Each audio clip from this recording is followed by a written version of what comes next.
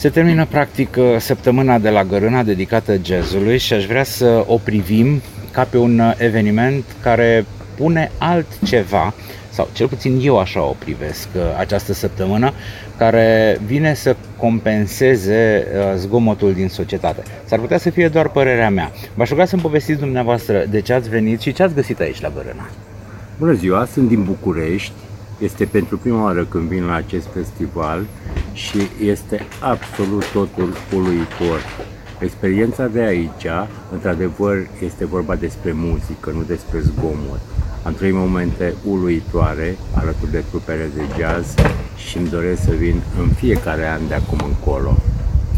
Presupun că v-a plăcut și Poiana Lupului, ce este cumva complementar spectacolului de jazz și da, am remarcat faptul că au venit formații din Norvegia, formații din Statele Unite.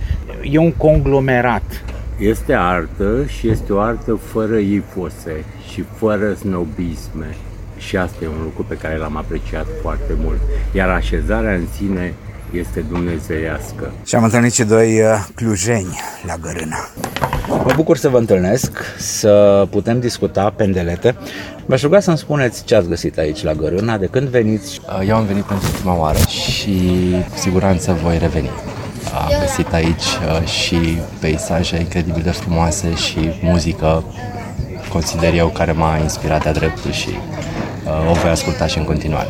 Pentru mine e a patra oară când vin aici. Primii 2 ani cred că stăteam sus pe deal, din cauza că n-aveam bani să cumpăr bilete și atunci stăteam și ascultam concertele de acolo. Dar tura asta cred că a fost cea mai liniștitoare și am stat cel mai mult, a fost cel mai relaxant. M-am bucurat să și împărtășesc, fiindcă n-am venit singură, am venit cu domnul aici de față. Și da, cu siguranță mai venim. Să știți că acolo spațiul de pe deal a fost încercat și de alții. Mi-am dus și eu prietenii să le arăt da, exact, cum a început toată povestea.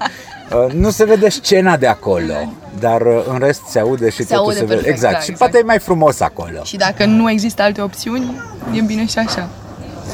Am văzut foarte mulți copii, foarte mulți tineri, chiar foarte mulți copii și copii care încă n-au înțeles foarte exact ce li se întâmplă, dar mi se pare foarte important să crească în această lume. Da, exact. Și retroactiv, când îți aduce aminte, starea cred că crește și mai mult în intensitate. Da, pentru că tu crești practic în lumea asta. Exact, da. Vă mulțumesc frumos și vă doresc distracție frumoasă mai departe. Mulțumim. Și noi.